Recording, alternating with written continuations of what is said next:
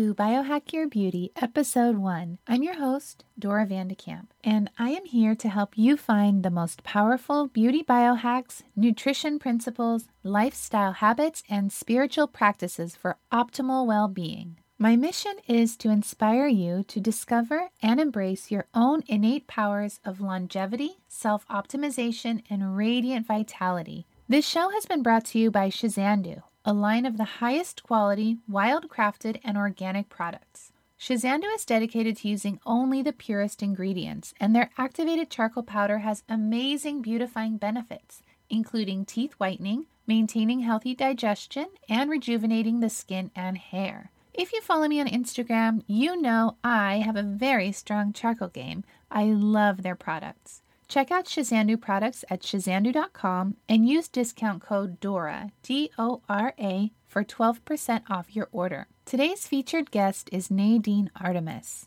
Nadine Artemis is the creator of Living Libations, an exquisite line of serums, elixirs, and essential oils for those seeking the purest of the pure botanical health and beauty products on the planet. She develops medicinal blends for health and wellness, and her revolutionary approach presents a new paradigm for beauty and skincare. Nadine is the author of Holistic Dental Care, and most recently, Renegade Beauty, a comprehensive resource for anyone who wants to discover the true path to radiant beauty and vitality. Here are some of the questions that will be answered on the show today. How is your immune system connected to the appearance of your skin? What are the most powerful things to stop doing if you want to improve your skin and your health? What is the microbiome, and why is it so important to take care of when it comes to anti-aging? What do acne, blackheads, age spots, eczema, rosacea, melasma, psoriasis, and dandruff all have in common? Does your heritage affect how your skin ages? Are probiotics necessary for healthy skin? Is the sun harmful or helpful in maintaining youthful skin? When should you use sunscreen? What diet choices cause rapid aging of the skin? How can you increase your circulation? How can you reduce cellulite, spider veins, and varicose veins? And what are Nadine's top beauty biohacks? I hope you enjoy listening to the show. Without further ado, Nadine Artemis. Welcome to the show, Nadine. Thank you so much. I'm so happy to be here. Thank you. Well, I would love to start the show off by asking, what was your journey into natural beauty like, and how did you come to love creating skin and beauty care? Well, I feel like, it was like a early journey, and I'm so glad that it happened early, because then I could focus on that for my life's work so far. And, there was a couple moments I really, not moments per se, but they seem like just moments now, but they were obviously longer at the time. But like, I really basked in nature as a child and was always mixing concoctions. And if I wasn't outside, I was, raiding my mother's cabinets and mixing my own stuff from her precious skincare products. And then in grade 9, I did a project on perfume. I found a book more geared towards kids, so it was really easy to understand. And there's a whole chapter on perfume, and I collected perfumes. I had all the commercial perfumes in all the tiny bottles, and I would mix and play with them. But reading this chapter, I became enamored and intrigued at understanding the history of perfume and where perfume came from, and that it was actually made from plants. Because you don't really get that, you didn't really know that, in the a few decades ago, when it was all just like, Christian Dior Poison and Giorgio Armani and Drakkar Noir. And they just were all smelly liquids. So that was really intriguing. And the book said to get essential oils, which would be the equivalent to the distillations used in ancient Egypt and different different cultures, histories, that's how they would make perfume, from Abyssinia, who was a Persian perfumist and physician and astronomer, and he actually invented how to distill rose essential oil. Anyway, the book suggested to find these essential oils. They would probably be at a health food store. And so we went to the health food store and got these very, very basic essential oils. But that was my first whiff of smelling something that wasn't synthetic, if it wasn't outside, of course. And that was really intriguing to me and to my nose. I was smelling neroli and orange and ylang, and they were gorgeous. And, my young nose didn't quite, and my intellect at the time didn't quite understand the difference between synthetics and naturals. But my nose and I think you have the olfactory bulb and then the pineal gland right above it. And there was just this resonance that was really speaking to my body about that this was different. Anyway, I remade L'air du Temps with the essential oils for the Science Fair project and did really well. And then, my life continued exploring skincare, and I loved, giving my girlfriends makeovers on the back of the bus for school trips and that kind of thing. And, I was really excited about the Body Shop back then. But then when I got to university, I was really, really looking at ingredients and what I was eating and how to really look at everything in the supermarket, and that most of the stuff was just coming from about 5 corporations, and then really understanding that what seemed healthy, all brand cereal, as opposed to Fruit Loops, that it was, and then really when you look at that label and you see all those ingredients and what they mean and where the fiber actually comes from. So once I really understood where the food was coming from and labels, and understanding that if cheese was listed on a soup, it didn't have all those ingredients. And so that really made me look at my body care. Wow. That's amazing that you made that connection so early on, because I think a lot of people still don't have that understanding that what you put in your body is so connected to, the way that you feel and the way that you look. So that's amazing that you had that understanding so young. Mm-hmm. I'm very thankful for it. And then I realized that, what I thought was natural, the cucumber face toner or the fuzzy peach bath oil, had never been impeached. And the pineapple face wash had never seen a pineapple, and the cucumber face toner was just filled with synthetic alcohol. And so really understanding that all of these products were really chemicals dressed in false finery. Yeah. So, I purged this petroleum promised land from my bathroom, and it was really in a whole month's time. I ate organic, this whole process in a month happened. Obviously, it got more refined and more refined, but I stopped eating processed food. I only ate organic, and then I started creating my own body care products. Wow. And then, of course, that was a whole realm to explore, because then you really go into essential oils beyond your grade 9 science project, and there wasn't a lot available back in the day, so that was a lot of research and writing to different distillers in different countries, because there wasn't an internet back then, and really honing it in, and then receiving essential oils that were exotic, because I had to just smell ones that I would read about, like Angelica or Immortelle, but then also getting in different, raw materials, or a shea butter that actually wasn't rancid, or a lemongrass or a bergamot or a tea tree or a lavender.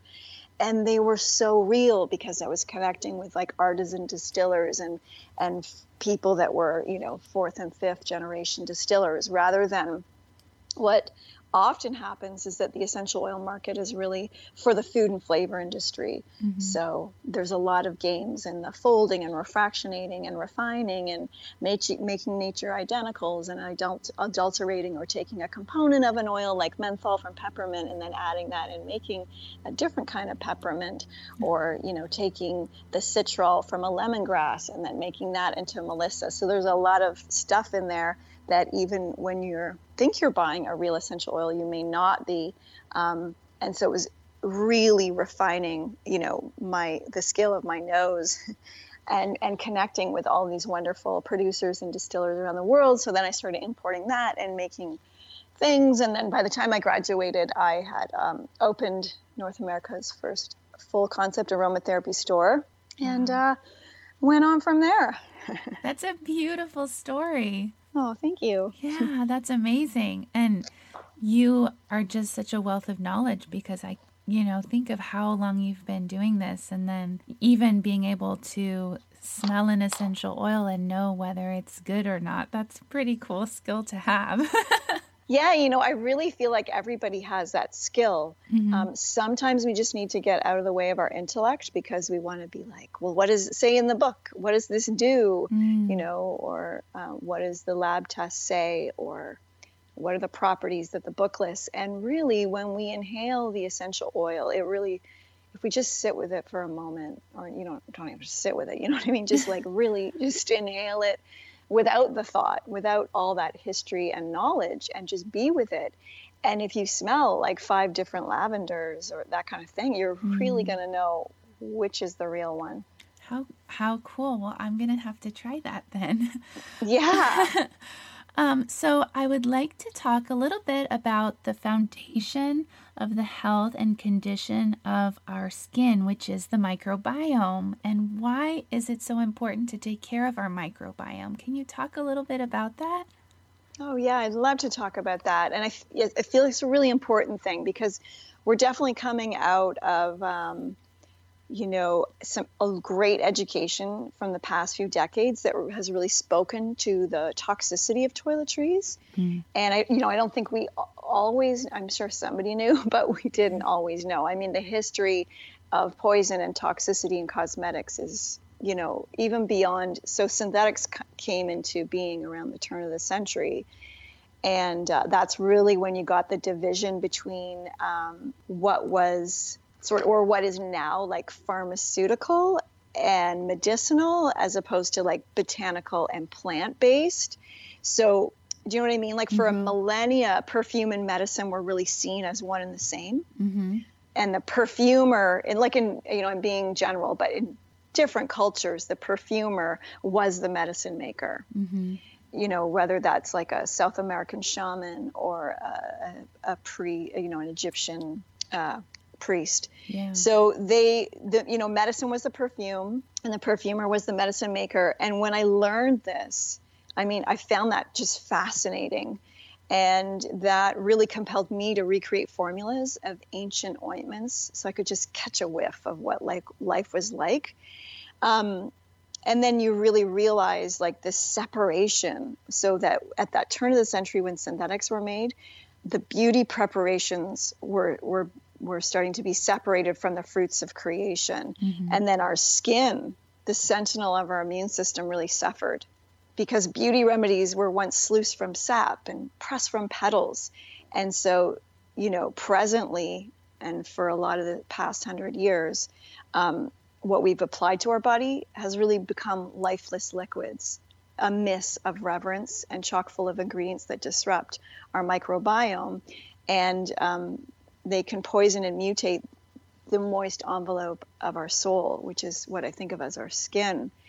And so the history, even before the turn of the century, there's moments where there's, mercury and lead and arsenic in beauty preparations. Yeah. And then with the advent of synthetics, we now know, in modern times, we know that there are endocrine disruptors and that parabens have been, disrupting our breast tissue or our livers and our whole hormonal system. So that's sort of what we've known. And that's why we're like, that green beauty movement obviously came out of a lot of that. Oh, I don't want to put that on my body, that kind of thing. But now with this revolutionary research about the microbiome, which has really been research for we've gotten a lot of understanding about the microbiome in the past 20 years. And it's one of the biggest growing areas of science and understanding the human body. And now what we realize is, we really are literally crawling with critters on a microscopic level. Yeah.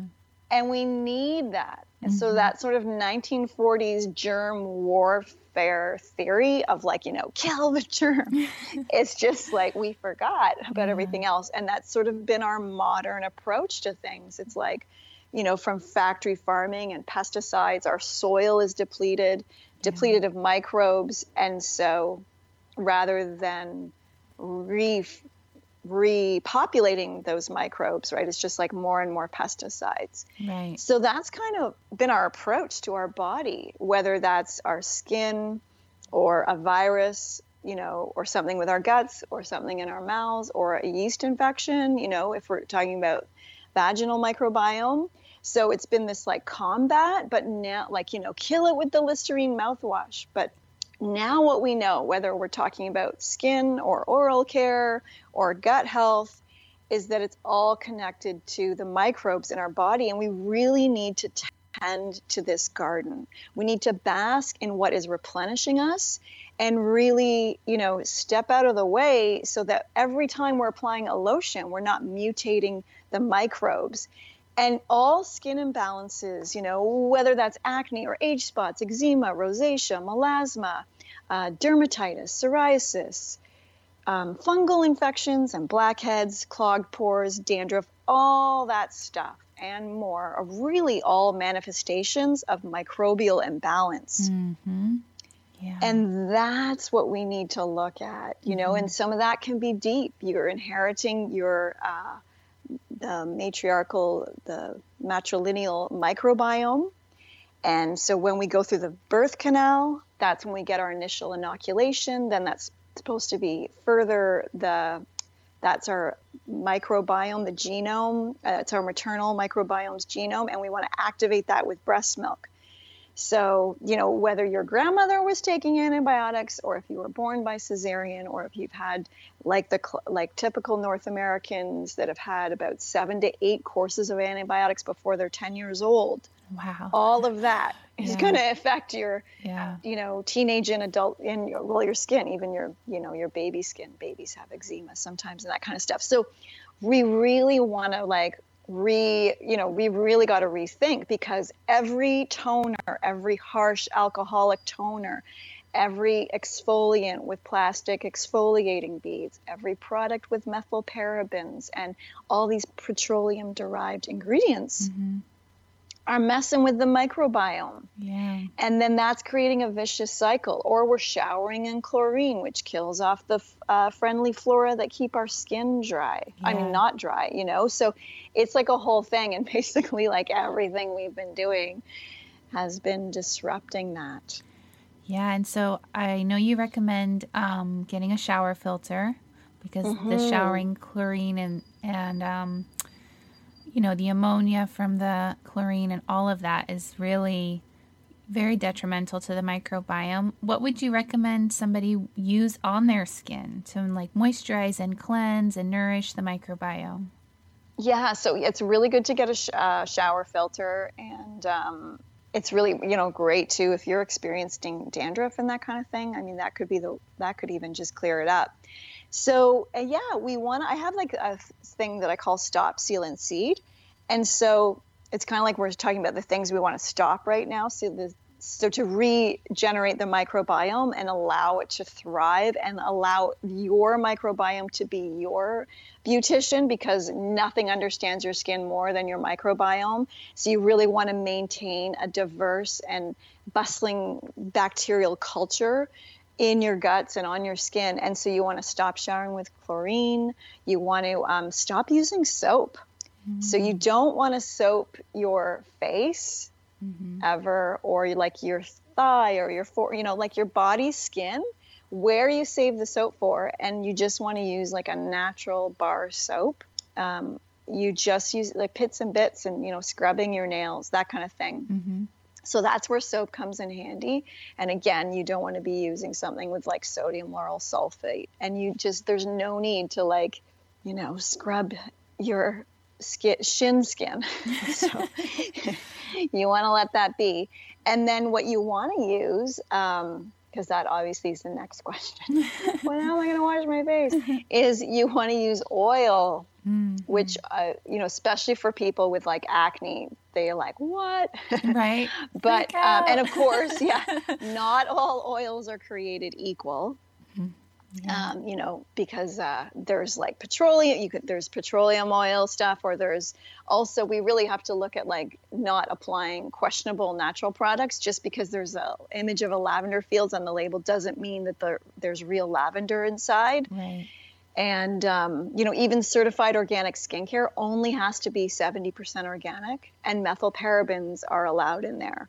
So you really want to look like at the full label, not just the front and not just the hyped up active ingredients, which, they're like, oh, it's got calendula. And they put that really big in your face. Right. And like, don't look at this little stuff on the back. Yeah. And that the calendula is like nearly the last ingredient. Think like oils like grapeseed or peach kernel, almond, they're often rancid and refined with solvents and fillers. So you want to avoid that. My favorite is jojoba. And, to the jojoba, you could add like rosehip or virgin coconut oil. But jojoba is so great because it's actually a liquid wax.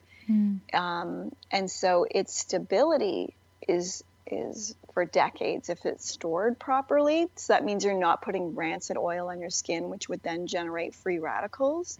The other great thing about jojoba, it is so symbiotic to our skin's sebum. And so it really helps to unplug pores and balance the skin tone out. And, when we scrub and when we over exfoliate and when we use soap, what studies now are seeing, especially with the study of the microbiome, is that we're seeing that the surfactants are actually getting lodged into the stratum corneum. That's the very, very top layer of the epidermis. And so the studies show that the surfactants are dissolving our skin's ceramides and hydrolipid barrier. And they are inserting themselves kind of like these splinters into the stratum corneum, and they stay there even after rinsing. So that means if soap's being used on a daily basis, it's just this buildup, this microscopic buildup that can result in, for some it may be something like it's creating an acne. But again, it's going to be, this is like, right, we've been doing this for years and for months, so we got to undo it. Yeah. And for some, it could just be like uneven skin tone or that patch of dry red skin, So for everybody, it's going to show up in different ways. For some, it could just be because of the surfactants are getting into their scalp and they may have dandruff. Yeah. But it can cause irritation and inflammation. And then the chronic, if we keep doing it, chronic damage to that layer really harms our skin's first immune responders. Because what we also want to keep in mind is that this moist envelope of our soul is a huge part of our immune system. And so it's funny, well, it's not funny, but we've got, it's like us. It's like us. It's like, sometimes I imagine on a microscopic level, the big human giant hand comes along and like slathers on the petroleum lotion, and they're all like, why? Yeah, so it's like us, affecting our own immune system. Yeah, and that's not something people realize at all, how much it's connected. Yeah. There's something where it's like our teeth and our skin, we kind of just feel like they're like not quite alive. Yeah. Like as much as the rest of our inside of our body or something, like there's a bit of a disconnect. And so we want to have the integrity of our top layer of our skin because that's part of our immune system. And I feel like when we don't have that intact, the integrity of the top layer of our skin, then it's kind of like going on vacation but leaving the front door open. Oh yeah, totally. Yeah. That's a great analogy. Absolutely. Yeah, because we don't have all like our whole system working. Yeah. And when we're scrubbing and exfoliating with all that modern skincare stuff, we really are like, we're taking away, it's kind of gross, but we're taking away, the food supply. And we need those dead skin cells. Like obviously there's some we don't need, but there's like, you got to kind of let it, you can just gently exfoliate with like a rougher or like a face cloth, with the oil on it. It's like your exfoliation should be like that. You don't want to be doing chemical peels or like really hardcore like sanding of your skin. Yeah. Because then also we're letting the mature cells leave too quickly and the young cells underneath aren't developed enough, so they're left stressed and vulnerable. And so then that next layer of skin that's sort of growing, you know what I mean? Yeah. I don't know, growing's the right word, but that's coming out. It's not going to be as strong and stable as it should be because we've taken away the food supply, and then that just creates a vicious cycle. Yeah. Yeah. You mentioned jojoba, and coconut oil because those are really stable. And you, in your book, Renegade Beauty, the most amazing book ever, you talk about olive oil as well. And I'm a little traumatized by using olive oil because I'm just so afraid it's rancid. Yeah, or it's not real. So how can you tell? What's a way to know if that's a quality olive oil, and how would you know whether it's fresh and good to use on your skin? Yeah, that's a great question. I feel like there's a website that I may have had in that book that's like helps to people find real olive oil. It may have been in the footnotes, but generally you want to look for organic, but it doesn't guarantee it all the time, unfortunately. And small, you know, like a small Greek producer, you know, you don't want to walk into, what's the name of a food store there in the States? Safeway? Safeway, yeah. Sure. You know, and buy it there. But even at like Whole Foods, you'd have to really look. I mean, you know, or buy direct from, you know, their a website or something. But there's like, you know, like I'm not promoting anybody per se, but there's like Barini, which is a beautiful California olive oil, and there's like Silverleaf, which is a great Greek olive oil. So, you know, you can find the real deal. Yeah. And then it's got to be cold pressed, right? Yes, absolutely. And virgin and all of that. Okay. And it's got to be a bit expensive. Yeah. Absolutely. Go ahead. What were you going to say? I was going to say, because it's not cut with Mazola. Right. So it's going to be a little more. Yeah, it's probably a good sign if it's a little pricier. If it's not really cheap, you probably know, you know? Yeah. It's a good indicator. So since the microbiome is bacterial, what about using probiotics on your face? Is that a good thing to do? Or would you think it's better to do it and take the probiotic, or both? Yeah, well, that's part of the stop, seal, and seed. So that's a really good question. The seeding is going to come from ingesting and applying probiotics and prebiotics. So prebiotics are what feed the probiotics. So maybe you're taking a probiotic, but you forgot about the prebiotic. And that's something that, you know, you could add to your smoothies or things like, you know, that you can easily get in a powder. Because you can buy like inulin or like chicory root, Jerusalem artichoke root. So that it's like coming from starches. And so the prebiotics feed and multiply the probiotics. So if you are taking probiotics, then they just help it and enhance it, and sort of, it's better economically as well because they're making them more effective. And, so take them. And I really feel like we do need to repopulate because, you know, there's so many things in modern life, from, you know, GMOs to, again, what we've inherited, to a course of antibiotics we may have taken, you know, even 20 years ago.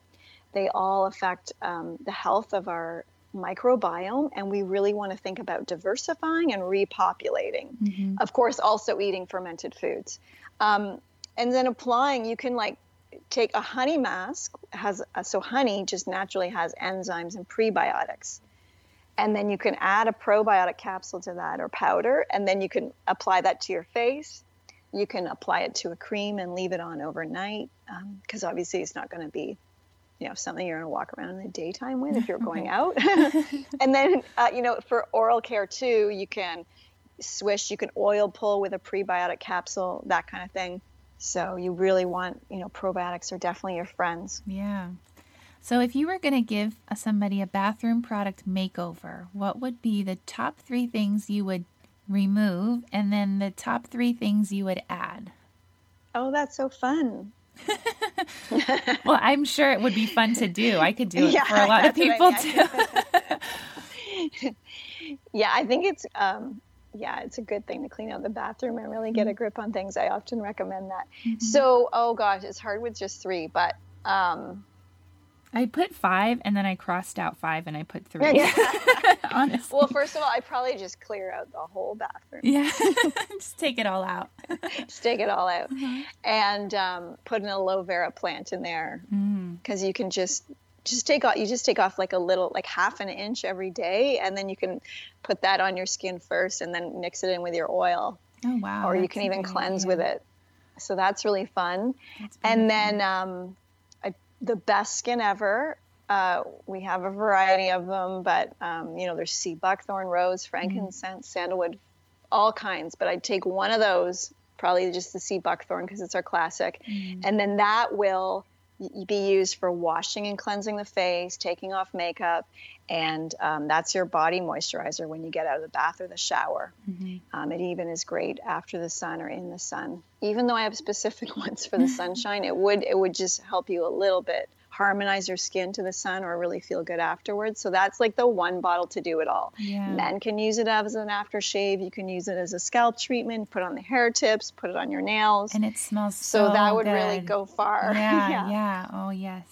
Awesome. And then because I've taken away the toothpaste, we'd add something like the healthy gumdrops, which you can use it as a toothpaste. Okay, we do make toothpaste, but you can use that alone as toothpaste as well. And then that's really powerful for, anointing the gums afterwards or any area that's like uncomfortable. And it's great for freshening breath.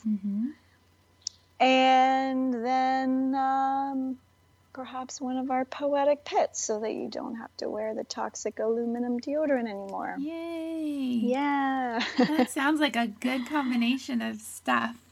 I love that. So you mentioned the sun.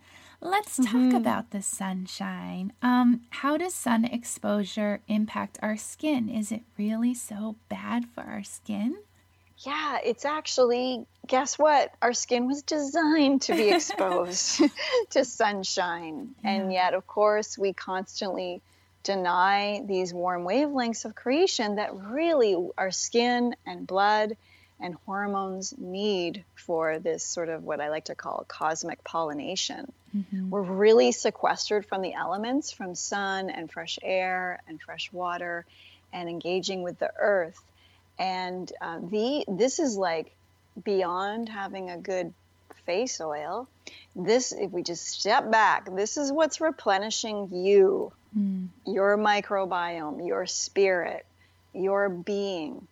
These are the elements of the planet, of our whole ecosystem here. And so that's what we need to do because, a bottle of cream isn't going to really replenish and revive your spirit. Yeah.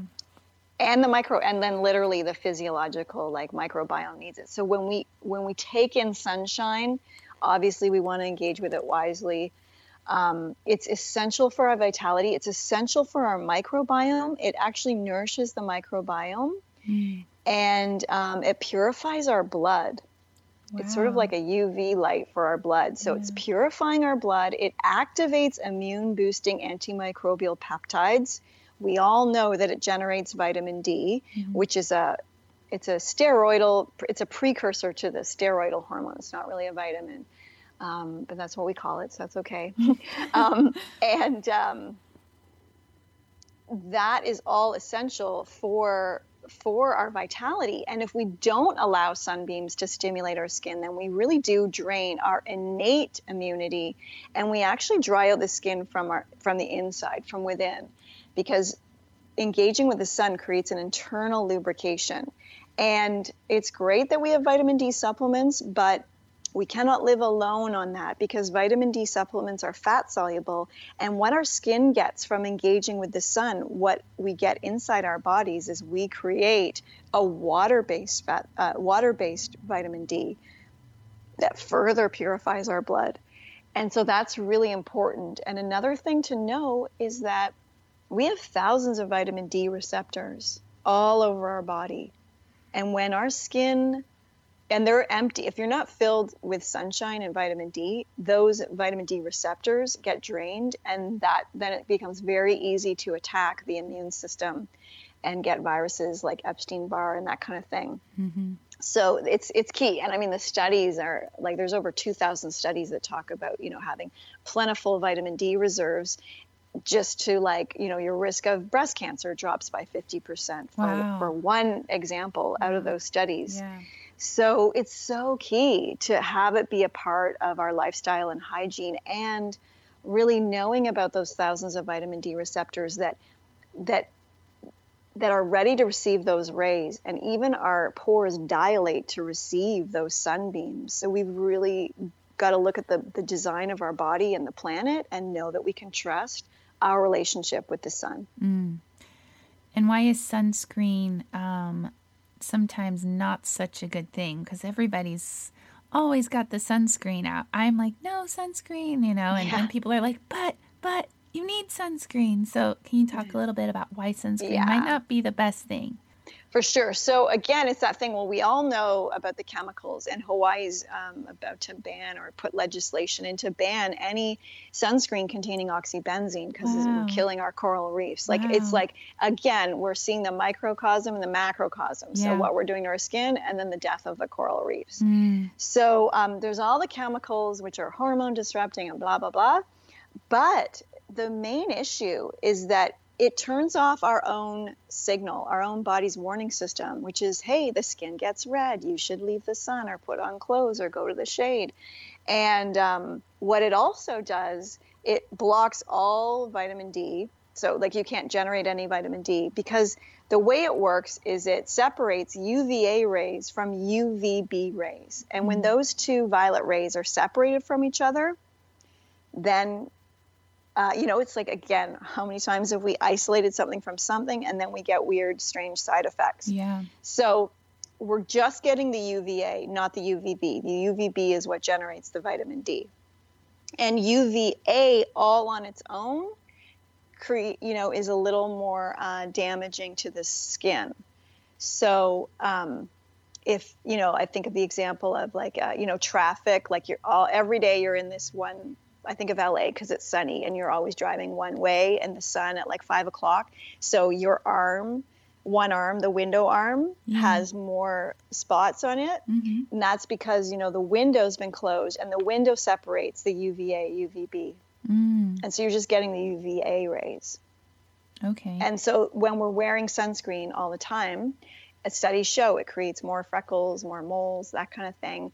And then when we're looking at the intense things that the sun has been blamed for, what we also have to remember is that what we're offering the sun really matters. Is your body full of Fruit Loops and Diet Coke and rancid polyunsaturated fatty oils like mazola and corn? And then you're offering that to the sun. So there's going to be a combination there. It's sort of like cooking with Pam. What are you putting on your body? And then, scrubbing and all that makeup and the different things. And then you're going to the sun and then you're baking that in, or are you using sea buckthorn and coconut oil, which are harmonizing your body with those skin rays. And you want to be hydrated and drinking chlorophyll. That's a great thing to do in the sunshine. So there's all those subtleties as well.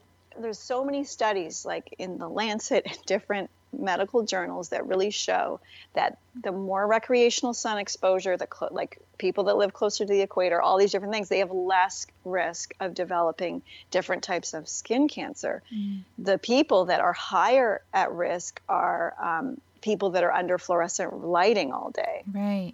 Yeah. And people who are maybe not eating things like chlorophyll or deficient in nutrition as well, because that makes you way more susceptible, right, to the sun. And then you in the sun for 6 hours with chemical sunscreen? Yeah. So all of those things. And what are we baking in? So that we make an oil. It's called Everybody Loves the Sunshine. It's just chock full of amazing botanicals that are rich in pigment and really harmonize our skin with the sun's rays. So it's like a tanning oil. It's not a block in any way, but it can extend your time in the sun. But it's going to be different for everybody, right? For that redhead, they could get maybe 10 minutes. Right. For the Mediterranean skin tone, they could maybe get an extra hour. Right. So it all depends. And then we make one with zinc. And there are other, you could, as long as you're getting a sunblock with zinc and you want to have it clean and a non-nanoized, non-coated zinc oxide. And then you want to make sure the rest of the ingredients are clean and not rancid, because maybe they put it with an almond oil or a hemp oil and it's going to be rancid. How zinc works is it reflects the rays and scatters them off the body. So you're not splitting the UVA and the UVB. You're not just getting one ray. You're literally like bouncing it off your skin. Awesome. Yeah.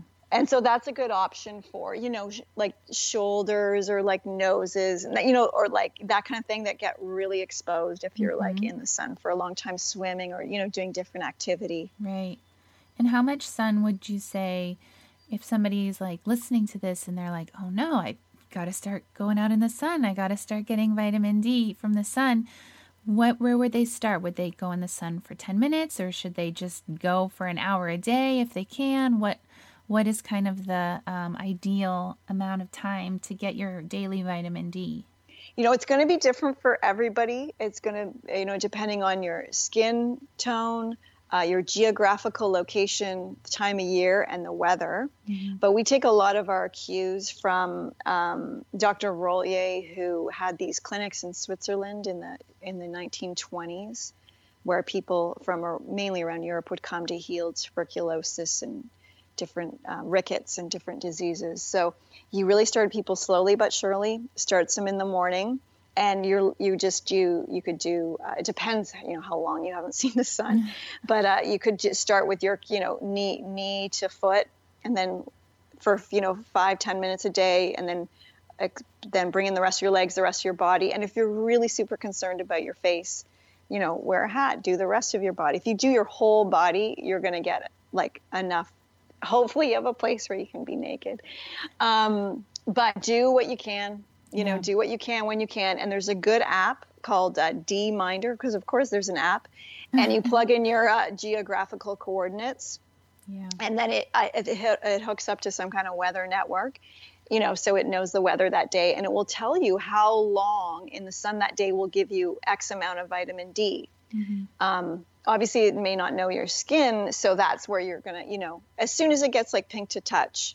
And also it's good to tan up to solar noon, which is often 1 o'clock in people's areas, depending on how you work the time change. And, if you don't have that much time, go around noon, because you're going to get really good vitamin D then. Go around, somewhere between 11 and 1 if you don't have as much time. If you've got more time, like obviously an hour, like from 8 to 9 in the morning is going to be quite different than, 12 to 1. Right. Awesome. And then I wanted to ask a little bit about circulation, because a lot of people that I talk to, especially, they have a lot of issues with circulation. And so I wanted to ask you, how does the circulation in the body relate to our skin and our beauty? And what are some ways we could increase our circulation? Yeah, that's a great question. Circulation is key because it's about the blood systems and the lymphatic systems. So generally, it's very general, but the blood's bringing nutrients and kind of like a chi or an energy to an area. And then the lymph is cleaning it and taking debris away from an area. And so you really want to have that system flowing so that things are functioning, and so that, even your face isn't getting drained of like its natural color, because, you don't have enough chi circulating through the body. Mm-hmm. And that's going to be important, just because that's even going to take care of a natural exfoliation that, again, is happening on a microscopic level. You're not going to be aware of it. But that's going to be bringing nutrients to those cells and just making everything happier and functioning more. And the lymphatic system is connected to the skin and the immune system, and it sits just below the surface of the skin. So they're very intimately connected, but it's so just below the skin that to activate it, to stimulate it, where you're touching the skin almost like, gentler than petting a cat. And, like if massages are great, but that's not going to get to your lymph system. It's probably going to help your circulation, but a lymphatic massage is quite different. And even though it feels really light to the touch, and you're like, hey, is anything happening? It is. And you would notice like puffiness would be, calmed down. You would might have to pee more after that kind of a massage because everything's being released from the body. Mm-hmm. So that's a great thing to do. And there was some fun hygienist man that lived like over 100 years. Wow. And he wrote a book. I don't know. I think it was in the 30s. I'll have to find it again. I lost it. We had a fire, but he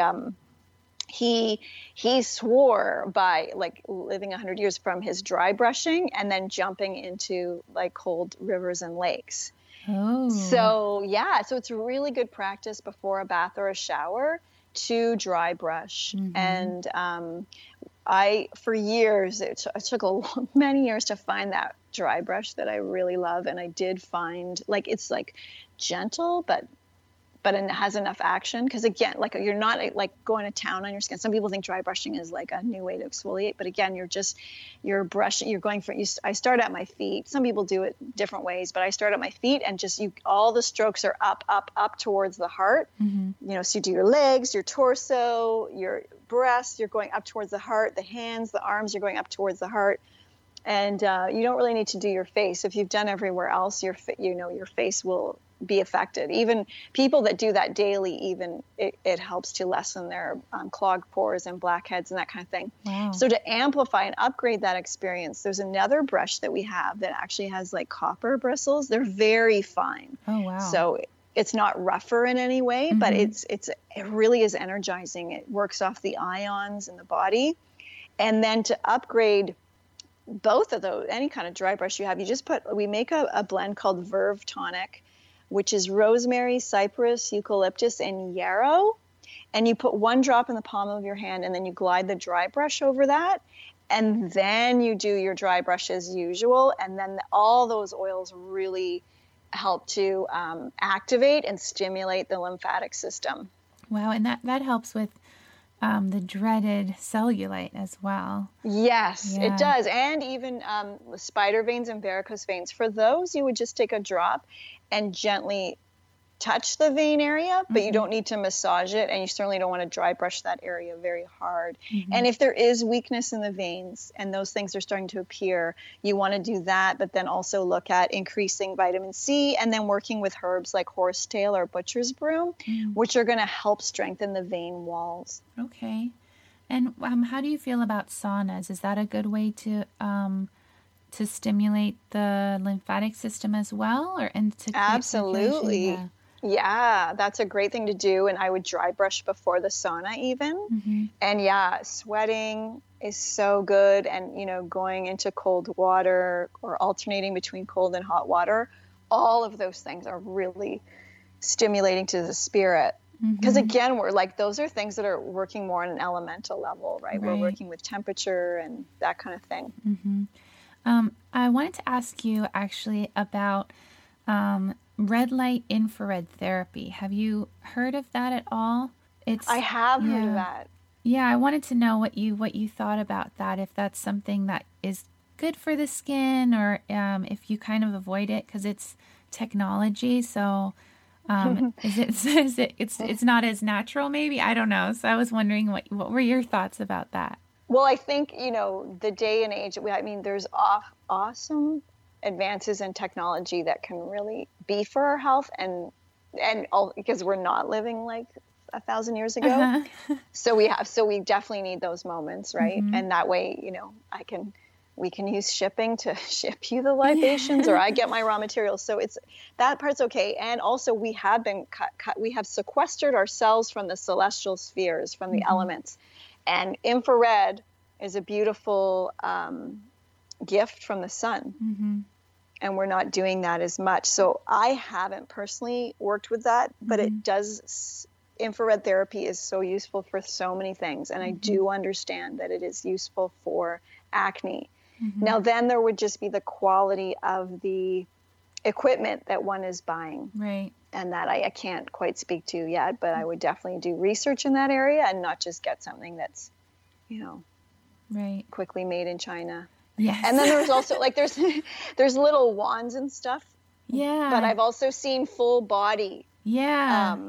Ones. I don't know. Biohacking World would have. I think my friend Luke Story. He does a podcast.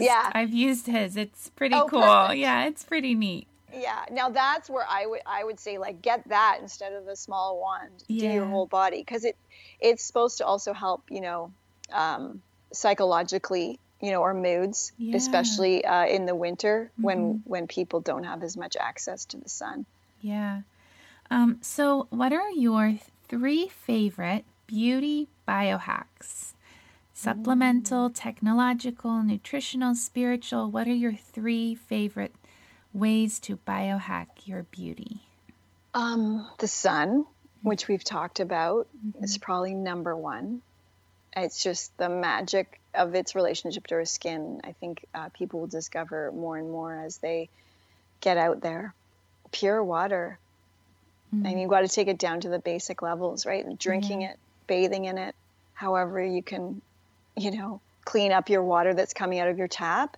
And then if that's hard, then I would get like a bottle of spring water and just keep that in the bathroom for washing your face. It would take a while to go through with it, right? Because you could just put that on your face cloth and stuff. Mm-hmm. So just get as pure as you can with the water. And gut health. Yeah. So whether that's, probiotics, doing, clearing up leaky gut through eliminating things like gluten and corn from your diet, having colonics if you've never had one, it was whatever's going on for you and your gut, tune it up, because that is just key. Those are some of the root causes that can be a great foundation if you have those three things in order. Yeah, those are awesome. I love those. All three of those are great. I would like to ask you, what is your personal definition of beauty? I feel like beauty is a communion. It's not something that we apply. It's a communion, and it is felt in those moments when we're not. And that's like the part where I mean when we're not is when you're so in the present moment, you're engaged, that you've been taken out of the stream of your thoughts, and you're in that moment and you're engaging with what, if you're looking at a beautiful flower or a beautiful face, or you're having a beautiful experience. So it's a communion. That's beautiful. Thank you. Nadine, I wanted to thank you for coming on the show today. I would love to ask you to share where people can find your incredible book, Renegade Beauty. And also, where can people connect with you? So where can people find your book, and how can people connect with you? Sure. We have our website, which is livinglibations.com, and Renegade Beauty is on there. It's also on all the normal websites of like Amazon and Barnes and Nobles and such. So that's where you can get the book. And then we have all our regular social media channels. I've got lots of YouTube's videos on YouTube and Facebook. And then my favorite, and where I post personally, is Instagram, Living Libations on Instagram. Wonderful. Well, thank you, Nadine. Thank you for coming on the show. Thank you. It was a pleasure. Thank you so much for listening to the show. I have to say it was such an honor to connect with Nadine. It was a dream come true to have such a dynamic, authentic woman as my very first guest on Biohack Your Beauty. I want to encourage you to share this podcast with your friends and the people you love, because it could be the thing that gets them to make that one lifestyle change that makes a difference. And it might just be something that they really enjoy listening to. If you want to support the podcast, please subscribe. And if you want to be extra supportive, you can leave a review and a rating. It's super easy. Just scroll down to the bottom right and click on the little dots, and you'll see Leave a Review. Please tune into the next show, episode 2, with Dr. Rafael Gonzalez. We will be covering everything you've ever wanted to know about stem cells and stem cell therapy. Thank you for listening. Have a beautiful week.